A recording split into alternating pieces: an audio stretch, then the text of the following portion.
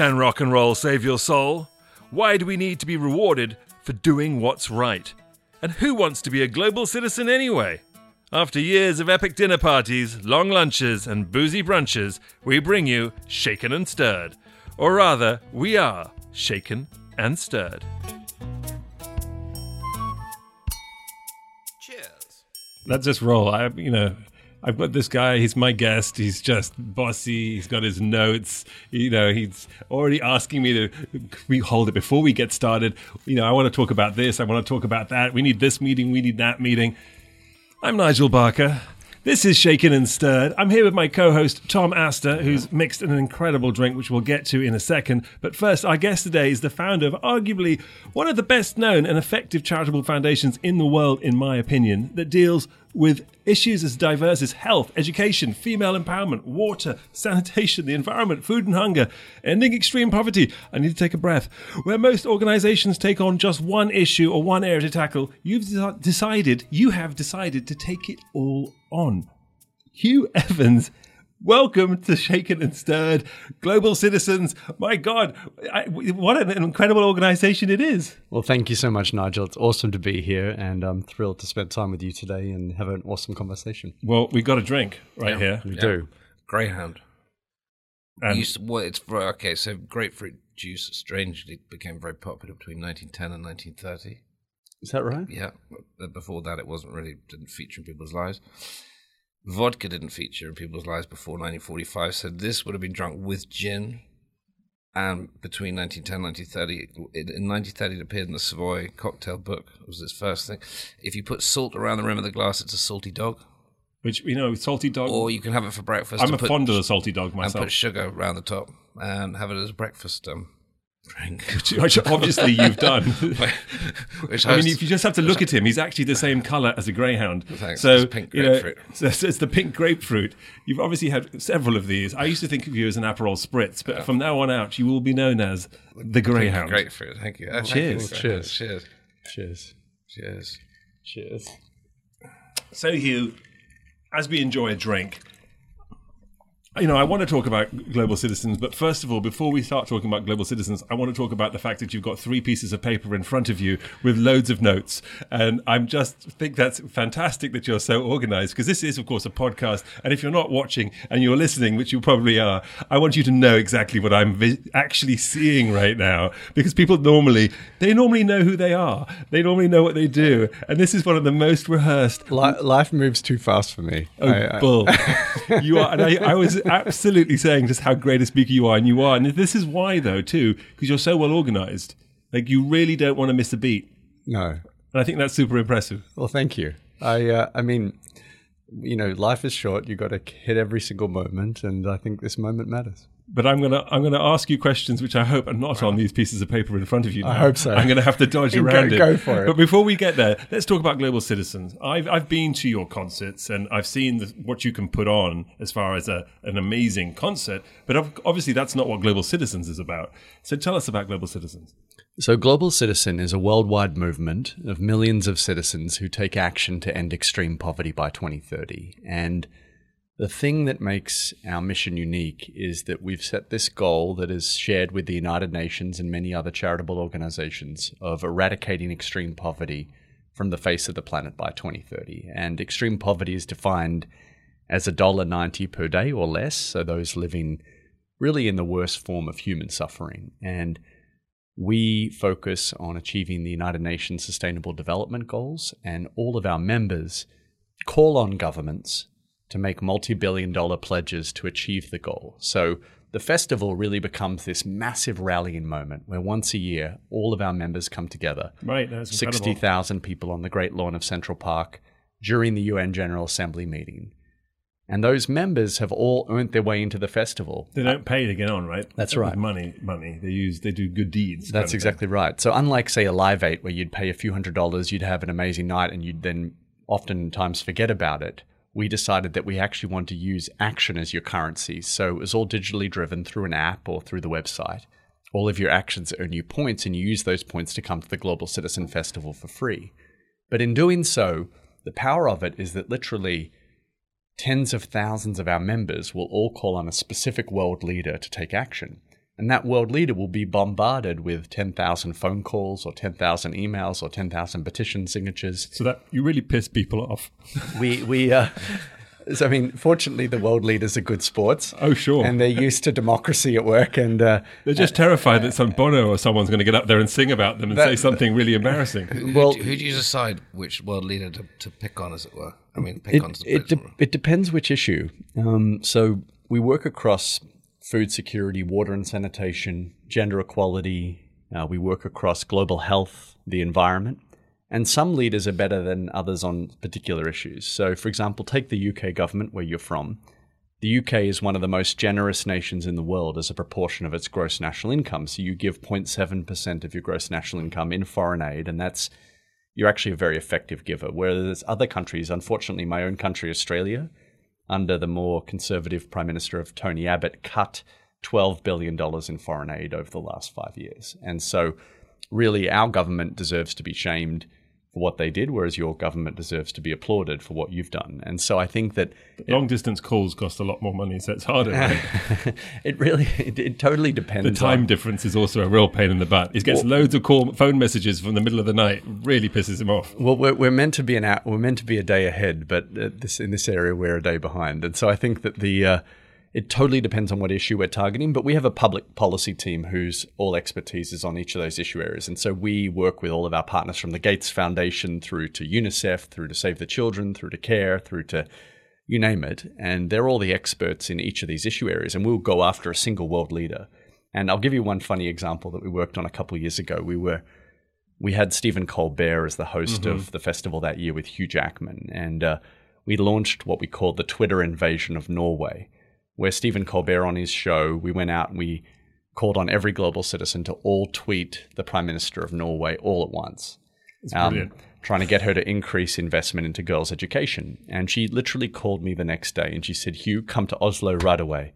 And she sat opposite me like you and I are sitting here. And she said, Hugh, I'm in the middle of a local election. Will you turn the tweets off? I cannot see any tweets from the Norwegian people. I can only see the tweets from global citizens. When will it stop? And so I said, well, we can do that. We can turn it off, but we really need you to make a commitment. She said, okay, I'm in. Sure enough, she got up on stage and committed $500 million to support girls' education. I remember that moment. Yeah. It was very impressive. Now I know how you did it. So, I mean, well... Under duress, arm twisted behind back. It's brilliant though. I mean, this is the way we should be doing things. But it's you have this I guess this timeline, 2030. But as you mentioned, some governments are easier than others. Some countries are easier than others. In order to achieve this goal realistically, and I understand we have to have goals, and this is not to poo-poo or to say you can't make it. But I've worked with charities and foundations for many, many years, and we've always set goals to end pediatric AIDS by 2020 or to hit this thing, to hit that target. Obviously, we're probably not going to end poverty as we know it by 2030. But what is the actual aim? Because unless everyone helps you, unless everyone gets on board, how can you? Well, we have to end extreme poverty by 2030 because otherwise, one, we'll have failed to achieve our mission, and two, more kids will suffer as a result. So I don't accept failure as an option. No, and obviously you believe that it's a bit like the polio thing, isn't it? It's to eradicate polio. It's a real. Who would have thought that it could be done? Well, that's an illness. That's something that you can get a cure for. But this is the human condition, and we're so selfish as people. But it's not, Nige, it's not all forms of poverty because the notion itself is relative. It's the worst forms of poverty. No, sure. So take the great example you just gave of polio. When we started campaigning on that in 2011, there were 1,000 cases every single year of polio. Last year, just 33 cases. So in the last 7 years, it's gone from literally 1,000 people, being infected every single year down to 33. So we could eradicate polio. We can eradicate all these. But apples and oranges a little bit, right? I mean, it's not exactly the same thing here. It's one indicator. It is an indicator. I guess I'm playing devil's advocate. I know I'm putting you on the spot with a question like this, but I feel like, when we have something like, when people have a claim and we're going to end these things, and I'm all for it. I'm absolutely 100% behind you. I'm going to try as hard as I can, and let's hit it even earlier. Let's see what we can do. But when you have a president, for example, who's trying to build a wall between our two countries, between Mexico and the US, and there's poverty in the US right on the border, in those horrible little border towns where people are starving, both on the Mexican side and the American side. We're not even paying attention to fix that. We're trying to build a wall for billions of dollars. I just find it hard to see how we're really going to end extreme poverty unless there's some fundamental shift in how human beings treat one another and love one another. Well, I think you're right. Human beings do need to treat one another with greater equity and do need to love each other more. But I think that if you think of history, I really do believe that those who look beyond their borders are on the right side of history. I think that politically it requires structural change and you need to really build a movement, but that's what Global Citizen's all about. We said we need 100 million members. Last year at our peak, we had 50 million Global Citizens taking action in a single month in the lead up to the Global Citizen Mandela 100 Festival in South Africa that Beyonce and Jay-Z headlined. And we know we've got to double that. So we've got to continue to grow. We're by no means near our goal. We've got only 11 years to go to achieve that goal. But the point that you made earlier is really important because when I was born in 1983, 52% of the world's population lived in extreme poverty.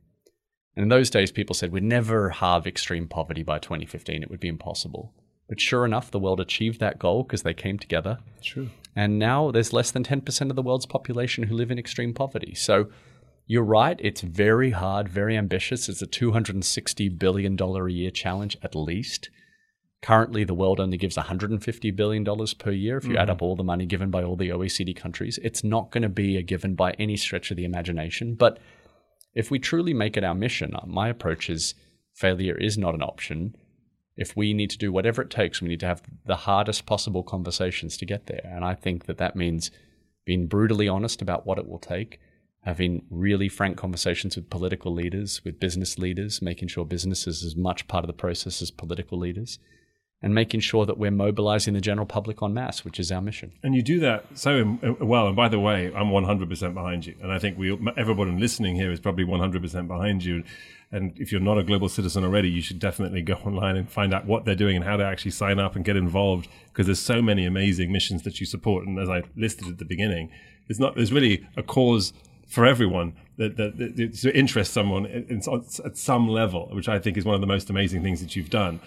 And when I follow you on Twitter as well, and it's, every single major issue that's out there, you're talking about it. You're on it. You're, supporting them. You're sort of showing solidarity. And I find that extraordinary because almost every other organization has one issue. It's polio, or it's HIV, or it's water, it's famine. And I get that too, because it's very specific, very direct, very important. But you sort of are a sort of an umbrella over a lot of these issues to sort of bring it all together, because all of them affect that extreme poverty. That's right. And Global Citizen at the end of the day is a platform. We said that when we set out, we wanted to make the end of extreme poverty, which encompasses all of the sustainable development goals, our core of our mission. And so we have to partner with all the NGOs that are specialists in those areas. And many of them have joined our advisory board on our policy committee. Many of them are our friends and colleagues. We speak to our friends at UNICEF every single day. We speak to our friends at Save the Children every single day. We speak to our friends at the WHO every single day. We work with the Gates Foundation every single day. So this requires a true movement. It's not just about us. We're just a platform, and everyone else, as you say, that specialist focus requires last mile delivery services for the poorest of the poor. Our hope is that the movement itself makes the pie bigger. We want governments to be more generous, to put in multi-billion-dollar pledges, much more than they currently do, and also be very, very intelligent about the way they spend that money so that it gets to the people who need it most, corruption-free, and ultimately ends up in the hands of those that are extremely poor. You use celebrity in an incredible way, and it's amazing how you get not just sort of rock stars and pop stars, but entertainers. Hugh Jackman, as you mentioned, gets up there, hosts these incredible concerts, but you get politicians, people who are just in the forefront of really making a change. But certainly from an entertainment standpoint, why do you think it's so important to get celebrities to talk to the public about these issues? Well, I think that pop culture taps into the heartbeat of where society's at any given moment. And if you've got an amazing artist that can inspire people in a language that speaks to them, it really rallies people. Like Isn't our obsession with celebrity also a part of our problem in the Western world in general? Like with the fact that we're obsessed with a celebrity, so perhaps for whatever they're doing, whatever their song is, whatever their music is, or the way they dress, the way they look. Isn't that also a part of one of our issues? Well, the way I approach it internally at our staff and in our office is I say, let's not talk about celebrity. Let's talk about artists and ambassadors. If an artist can use their creativity to inspire someone, and if someone wants to dive deep into a particular issue and become an ambassador for that issue, that's what we're working towards. I said the celebrity piece is irrelevant because celebrity points to the frivolous nature of, as you say, society. I actually think creativity is very powerful and artistry is very powerful. Let's tap into that, and let's tap into people who are willing to deep dive. Let me give you an example. 10 days ago, I took Rachel Brosnahan to Peru to focus on the issue of the Venezuelan refugee crisis. And while we were there, we saw the work of Education Cannot Wait, helping refugees who are coming over the border through Colombia from Venezuela. 650,000 people have resettled in Peru so far. Amazing. And we went to the border town, and Rachel is an incredible artist, an incredible performer, but she's also an incredible humanitarian. Just yesterday, she, with Global Citizens team, went all the way down to Washington, D.C. on the train and met with political leaders, met with UN ambassadors focused on the particular countries we were trying to target. We were going after the UK, Germany, US, Japan, Ireland as well. She met with all the ambassadors. She met with the head of USAID. And they're now following the lead of what she was saying, as well as our policy team who are experts in this issue, and saying how can they contribute more.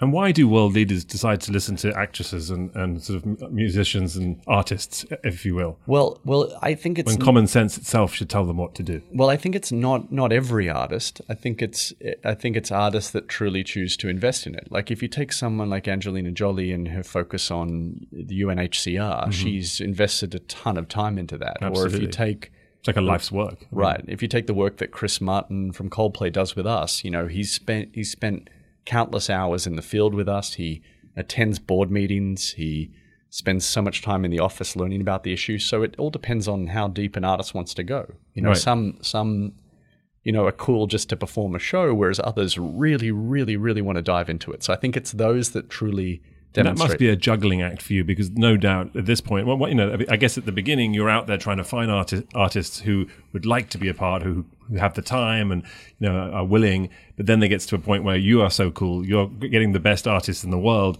that everyone's lined up to be a part of this. But they sort of sign on more for the cool factor sometimes. Potentially, I don't know. Maybe I'm getting this wrong. I'm playing devil's advocate here, but I see it possibly as a potential problem. Well, it could be, but we have a philosophy that we adhere to, and our philosophy is every time we sit down with a new artist, the first thing we ask them is not could you perform a show, but could you champion an issue. And so like when we sat down even with Cardi B last year. She was amazing, by the way. Amazing. And I said, would you travel with us to Central America, because that's where some of her family's from? Would you learn more about the challenges facing communities in Central America around extreme poverty, around displaced peoples? Would you actually champion the issue? Because we'd love you to perform in Central Park, but we'd equally love you to become a true ambassador. And fortunately, the first thing she said is, I'd love to. And we find more often than not that if someone's going to get involved with Global Citizen, they do it for the right reasons. They do it because they actually want to champion an issue. And so champion issue takes a lot of time. You've got to read up about it. You've got to educate yourself. You've got to be willing to travel to see the issue firsthand. Take the issue of the refugee crisis that has hit Bangladesh as a result of refugees leaving Myanmar from the persecution of the Rohingya in Cox's Bazar. That's an immensely challenging humanitarian crisis right now. You have to be willing to travel to the field, to meet with the people, to understand the real issues, to understand the political dynamics, which political players are on which side of the equation, which are on the other side, what's at play. And so I think that we find much more often than not that artists are willing to go, I'm going to really get involved in that particular issue, and I'm going to champion it right through to the end. And I also think it's very smart, because ultimately the reality is the world, and certainly the world's press, will chime in on a story when there's someone very famous connected to it as well. And unfortunately, whether that may be the case or not, because we realized something very specific like the Bangladeshi crisis, which was all over the press just, a year or so ago, but sort of dropped out of the press. It's not as much of a headline anymore, yet the issue is just as big, in fact, worse. And that happens over and over again. You see these really serious issues, they're sort of in vogue in the press, and then they drop out. But by attaching a celebrity and then putting them back in there, you're like, oh, wait a second. Everyone who's a Cardi B fan and everyone who would think, why would Cardi B going to this place or that place? They refocus on that issue in that area. Do you think it scares the you go to Myanmar or somewhere like that, it starts scaring the generals as well if they think, hang on a minute, we've got this person coming over. If we kick up a stink and start, not paying attention, just it's going to cause more world focus on their whatever they're up to. I mean, do you think that it has an effect? Does it galvanize people who otherwise wouldn't play ball into playing ball by having this celebrity situation on their hands? I'm certainly of the view that regardless of whether you're a democracy or not, attention and the way in which your nation is perceived in the rest of the world is always critically important. So whether you're North Korea or South Korea, democracy or authoritarian regime, both care about their perception and how they're perceived on the world stage to different degrees and in different ways, and it often expresses itself entirely differently. But if you shine a light on something and expose what's happening in the geopolitical dynamic, people shuffle to try to be on the right side of history. And also people are afraid, if they're backing a dictator that might be prosecuted for war crimes in the future, even if you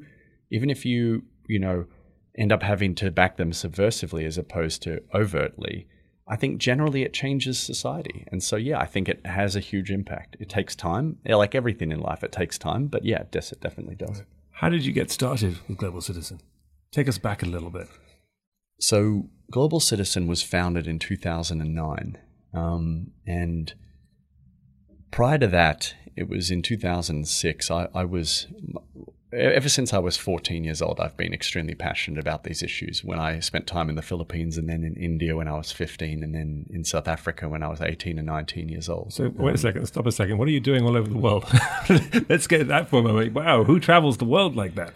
That was amazing. You went to you were living in all those countries as a young man, as a kid. Yeah. So when I was 12 years old, first year of high school, a lady from an aid organization in Australia came and spoke at our school about raising money to support kids in the developing world. And when you're that age, you get excited about how you can make a difference. And I put up my hand and I just started fundraising. And our school ended up becoming the highest fundraising school in the country. And so I got sent to the Philippines to see their work firsthand. And there was a night that changed my life forever where I met a young kid by the name of Sunny Boy who lived his whole life on this slum in the center of Manila. And he'd literally lived on top of a rubbish dump, a community there where he was scavenging every single day to try to get bits of scrap metal, piece of food and things so that he could recycle. Those slums in the Philippines in Manila are crazy. Is that what it's called? Smoky Mountain? Smoky Mountain, yeah. And he took me to his house and we lay on this, because I've stayed the night there, we lay on this concrete slab with this smell of rubbish all around us and cockroaches crawling all over us. And I had an epiphany that night that it really was pure chance that I was born where I was born and he was born where he was born. And so I came back from that experience and I said, okay, I'm going to commit my life to trying to eradicate extreme poverty. But at that stage, I had no idea how to start. And so I admired what Mother Teresa did. And I said to my mum, could I apply for a scholarship to go and live in India for a year? And she wasn't into that idea at all. She said, I can't imagine she was. But eventually she let me go and I applied for this scholarship, got a full scholarship, went to live in the Himalayan mountains at a school called Woodstock School in Uttarakhand in northern India. Amazing. And that was the tipping point year for me because I was totally, to be honest, totally overwhelmed by the scale of extreme poverty. But in some way, because I got to work with Sisters of Charity each weekend and work with the Tibetan refugees who'd come over the Himalayan mountains, and we were one of the first foothill communities that they'd arrive in Missouri. I got to work with these communities and I realized that actually we can make a huge impact. And then the next question became, well, how do you go to scale? Because there were 700 million people who were homeless or slum dwellers in India. And I thought to myself, man, that's 39 times Australia's population. No, it's absurd. Like, where do you even begin? And so I set the next few years as trying to challenge myself about how I could understand how you create change at scale. And we had this critical moment where I was studying law at the time. I was in my second or third year of university in Melbourne, and the G20 was coming through Melbourne. And me and my mate Dan had this idea to run this small concert called the Make Poverty History Concert. And one day it exploded when Bono and Pearl Jam called me and said they wanted to headline our show. I thought it was a prank call when they called, but sure enough, they were legit. And they came on first and sang Neil Young's Rockin' in the Free World. And a million Australians bought our Make Poverty History armband that day. And we only have 20 million people in Australia, so it became the largest ever youth movement. And that day, we convinced our soon-to-become Prime Minister, Kevin Rudd, to double foreign aid. He increased foreign aid by $6.2 billion. It was the largest foreign aid increase in Australia's history. And I got a phone call the next day from Salil Shetty here in New York, and he was running the United Nations Millennium Campaign for the Secretary General. At that stage, it was Kofi Annan. And he said, Hugh, we believe in what you guys are doing. We want to help you take it all around the world. And me and my mates had no idea what that meant at that stage. We were like, that's really flattering, but we don't know what that means. We continued on with our study. I went to Cambridge to do my master's in international relations and economics because I thought that would be a good grounding. And while we were there, we set up our first small office of what was at that stage called the Global Poverty Project in 2009 in London. And one of my best mates, Simon, and his wife moved to the UK together. And every day I would catch the train down from Cambridge to London and between university lectures and try to build. By the way, team. you sound like James Bond at the moment. You know, Hugh, I got to say, I mean, I went to Cambridge, and then having been in India, literally, I'm listening to you. I mean, you actually dressed like James Bond right now too, in your sort of blue. And I know I'm going a little off here, but I'm so impressed. I think I'm having a man crush right now, Flushing or something. Are you feeling inadequate? I'm feeling inadequate. No, I just blown away. This story is ridiculous. I'm sure Nigel doesn't feel inadequate next to anyone. Oh, no, trust me. Right now, I'm just looking at you, listening to this story, going, "Oh my God!" Because your brother as well runs Hopeland. What? I don't want to stop your story, but what the heck were your parents doing to you guys? What are they instilling into you boys? They would produce two sons that go on to sort of basically change the world. Well, I think my parents both, the great thing about them is they're both from vastly different backgrounds. My mum is an antique jeweler, so very creative, and herself an entrepreneur. I really admire her because she managed to take my grandfather's business that was started in Melbourne and basically now runs it herself. And, with 4 brothers, she bought out her 4 brothers, which is hard for any feat to do in any family business. And my dad, on the other hand, is completely different. He's a engineer, a doctor of hydrogeology. So he's one of the world's experts in groundwater. And so on issues like water and sanitation and how do you ensure that populations have access to clean drinking water, he's one of the best in the world. And so they're both so vastly different, but both, I think, instill different values. One is the value of entrepreneurship and trying to build things from scratch. And the other one is a technical discipline, which is, he always said, Hugh, get a real job. You're not really educated until you've either become a doctor, a lawyer, or an engineer. So he was very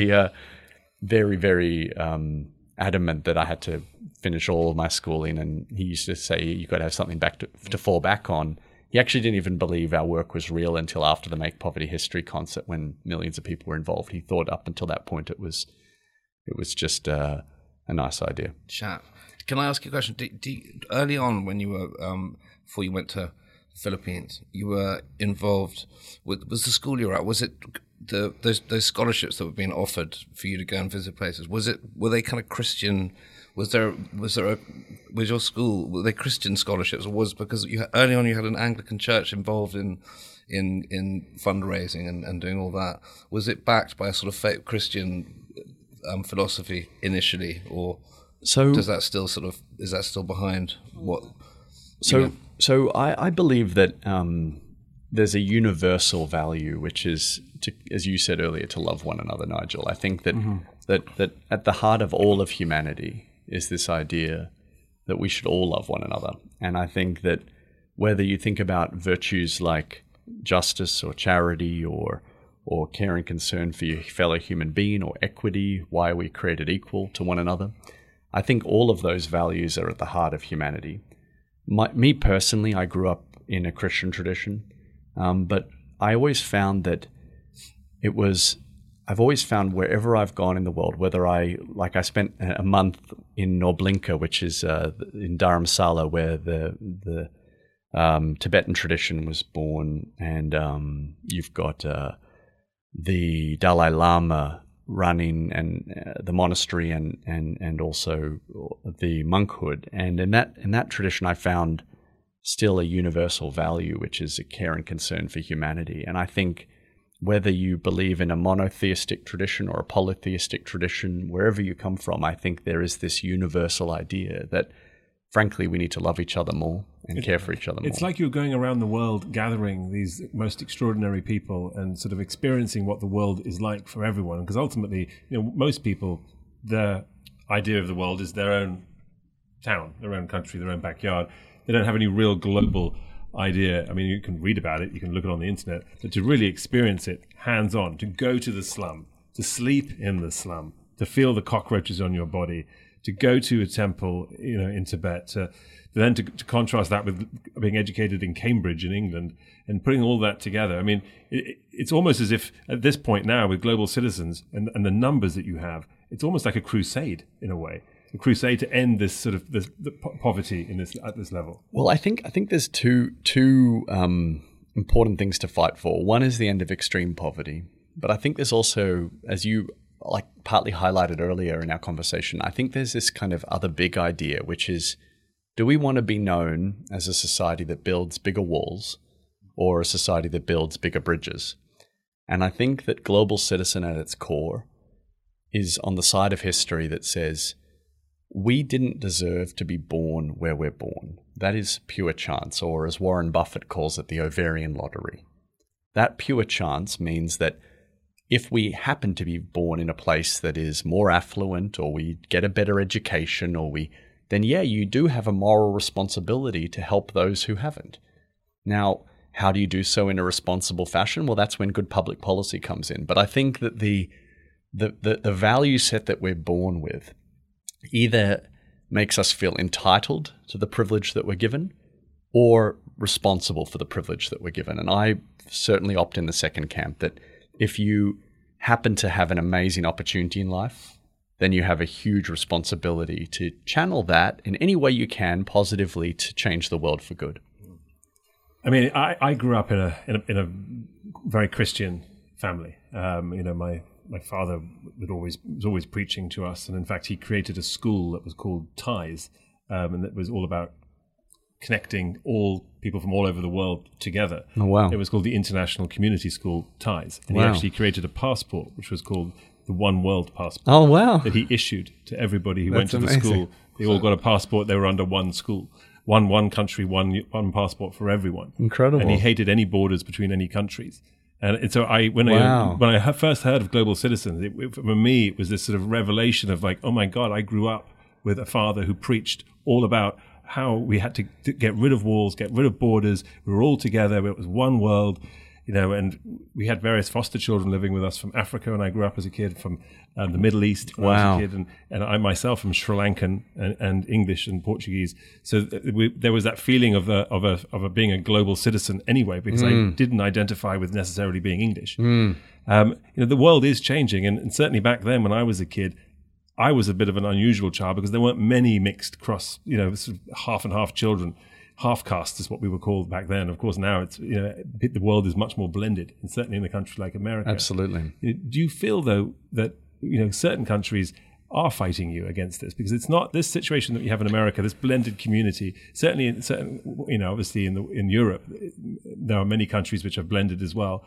And I spent a lot of time in Amsterdam, and I see a very multi-ethnic community there. But many places in the world, that's not the case. And they feel like they love their walls, they love their barriers, and they don't want people in, and they don't like to bring people in. Well, I think being proud of where you come from 40 minutes.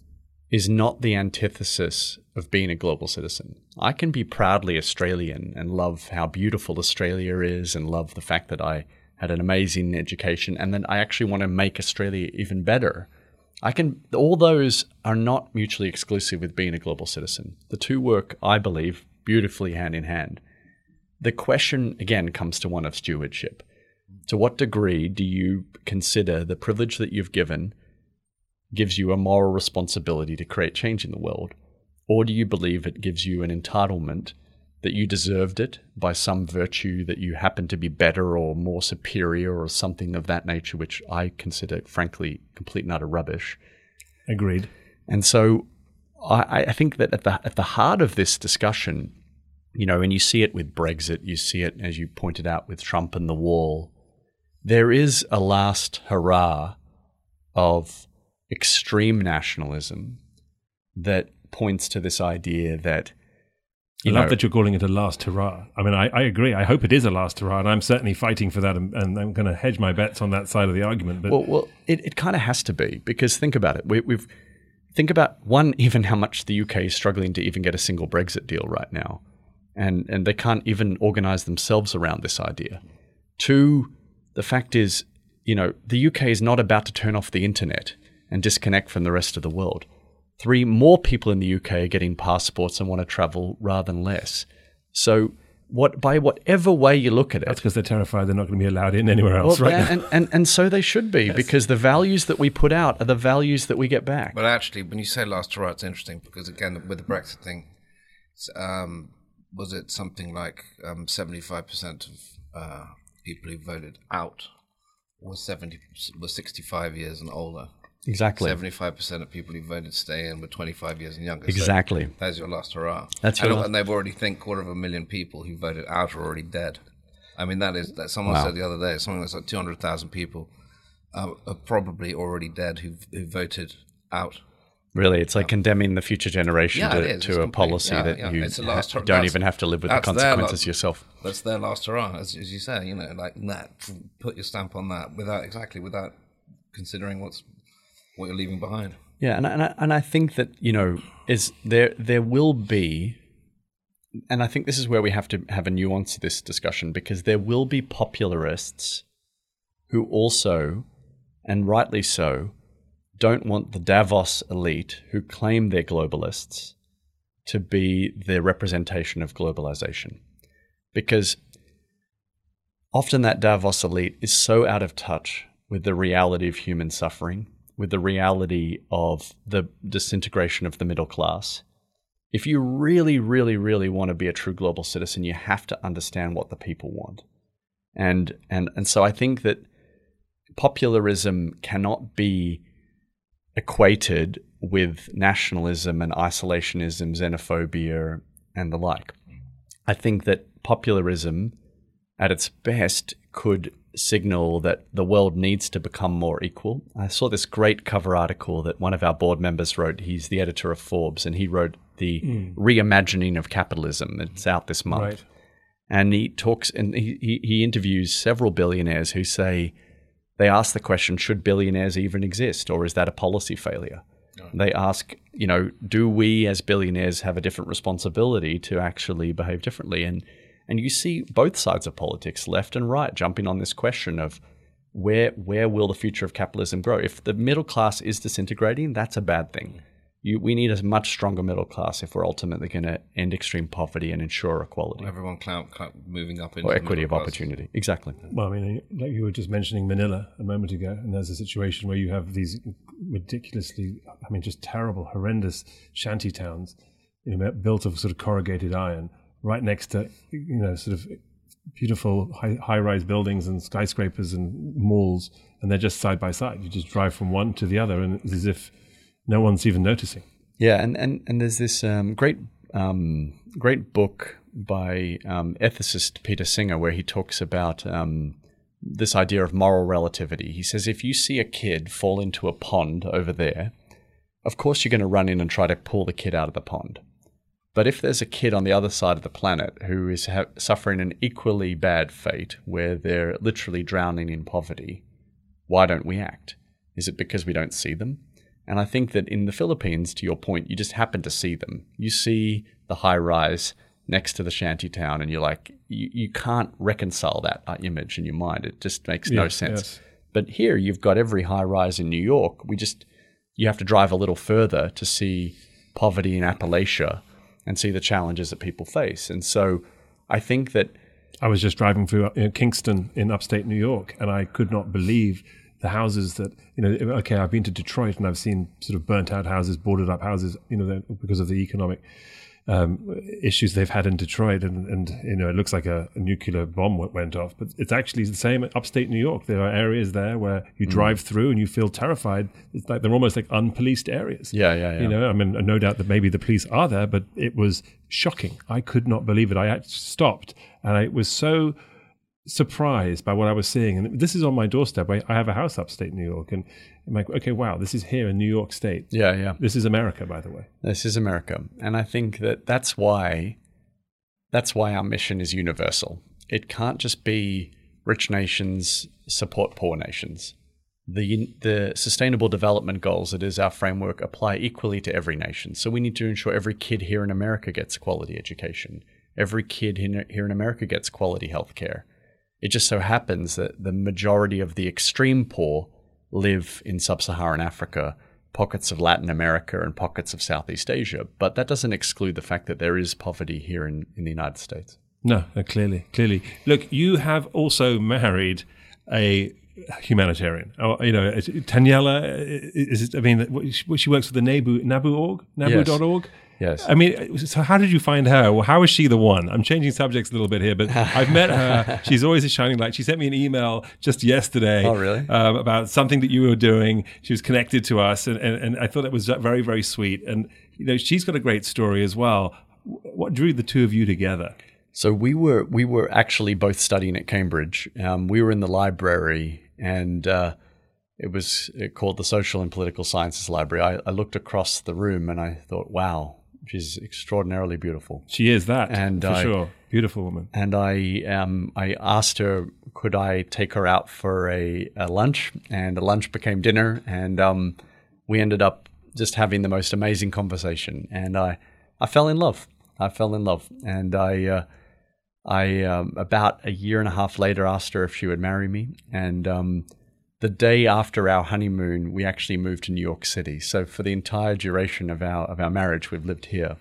But, she's doing extraordinary work. She runs NABU.org. And to tell you just a little bit about what that does. So it was a very, very smart initiative. She discovered that, in the past, everyone would send books to the developing world, thinking that would provide education for libraries and schools. But most of those books were written not in the native language that people actually needed. And by the time the book got there, half of it would have, rotted on the boat that it was traveling on. And so you'd end up with both bad quality literature in the wrong language in the wrong country. Sure. And so she created NABU.org, which is essentially an app-based technology. Because the thing about extreme poverty is that most people in the developing world still have access to some form of telephone, whether it's a smartphone or a souped up dumb phone, we call it, where you basically can have access to some features. You can download the NABU.org app. So across Rwanda right now, she literally has this dashboard where in all the schools, people are reading literature in Kinwa, Rwanda, in local language. Same thing in Haitian Creole she does. So this is all local language. And what they've done is they've been reviving the local publishing market through digital literature. So it's enabling all these Creole writers in Haiti and Kinwa, Rwanda writers in Rwanda to actually write and publish again. Without actually printing them. Without actually printing it. Because ultimately, to end extreme poverty, you have to educate the next generation to take care of themselves. I mean, they have to be able to do it themselves. It can't be done from other countries stepping in and giving them water or food or supplying support. They have to do it themselves, right? So that's why it's so genius. I love this idea because you're really giving them the tools that they don't have otherwise. Yeah. Someone said to me the other day that if you trace back all of the challenges of development, it all comes back to education. And I think there's some truth to that because while there's no real silver bullet in the end of extreme poverty, education, I think, comes the closest because, obviously the whole teach a man to fish thing, but I think far more deeper and more profound than that is it's about giving people choice and self-determination to be able to strengthen their own economy to build their own future. The challenge then just becomes, how do you give people access to markets? So if you've developed a product, if you've developed a service, if you've developed a skill, how do you access a market in an equitable way so that then you can really lift yourself out of poverty? How do you see global citizens evolving at this point? I mean, you are at this point right now. You've got 2030, the clock is ticking.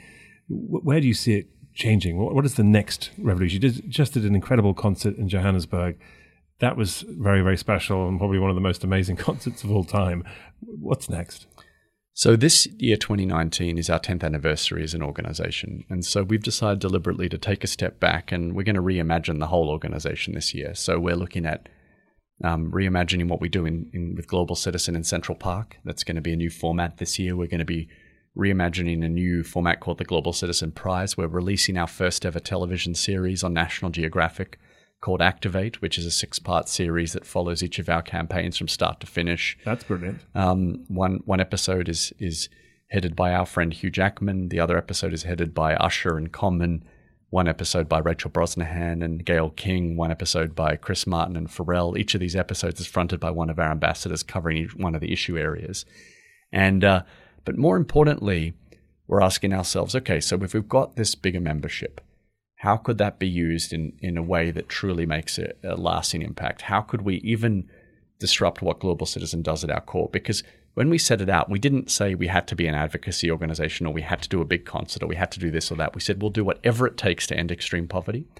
So we've got a board meeting next week where all of our boards coming together. I'm super excited to hear everyone's ideas about what will it take to reinvent, because on our board, we've got some amazing people from finance, people like Chris Stadler as our chairman from CVC, or Mike Anders from Iconic, or John McGrew from Apex. Really great people in finance that can help us think through, how can financial tools more effectively be used to help the poor? Where are the gaps in the financing funds? You've got the Global Fund over here to fight HIV, AIDS, malaria, tuberculosis. You've got, the Water and Sanitation Supply Coalition over here. You've got GPEI, to your point earlier on polio eradication with the CDC and WHO. Where are the gaps? Are the gaps in gender equality? Are the gaps in getting the private sector to give more? How can money more effectively be used to tackle these big issues? And so they're the sorts of questions we're grappling with as an organization. And there's never been a more exciting time to be part of this movement. I just am thrilled. Every day I get to go to work, and we have an amazing, amazing team. But in addition to the killer team we've got, it's an amazing board and members who truly believe in our mission. So I think that's where we've got to use this year before 2020, because next year is a critical year. Did any of you see Bohemian Rhapsody over the break? Yes, absolutely. Amazing. Okay, so Bohemian Rhapsody was held in 1985. So Live Aid, which it was based on, 1985, in response to the Ethiopian famine. I remember it well. 20 years later, 2005, was Live 8 with an 8. Mm-hmm. And why was it held there? Because it was 5 years into the Millennium Development Goals, with 10 years to go to halve extreme poverty by 2015. In 2015, on our stage in Central Park, we launched the Sustainable Development Goals. There that night was Mark Zuckerberg, Michelle Obama, Malala, Bono, the United Nations Secretary General. Everyone came together for this huge launch.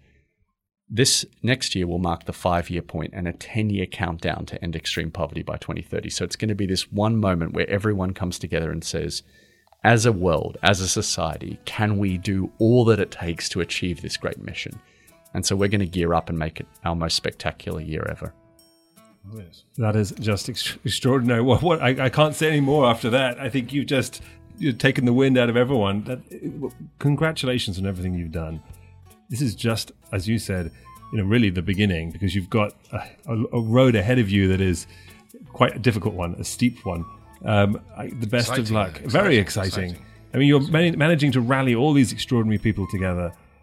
I think that anyone who's listening to this, please learn as much as you can about Global Citizen. They do incredible work, and they also make it fun, which is the thing that you do so well. You turn something which could be challenging into something which is just rewarding, and I think that is brilliant.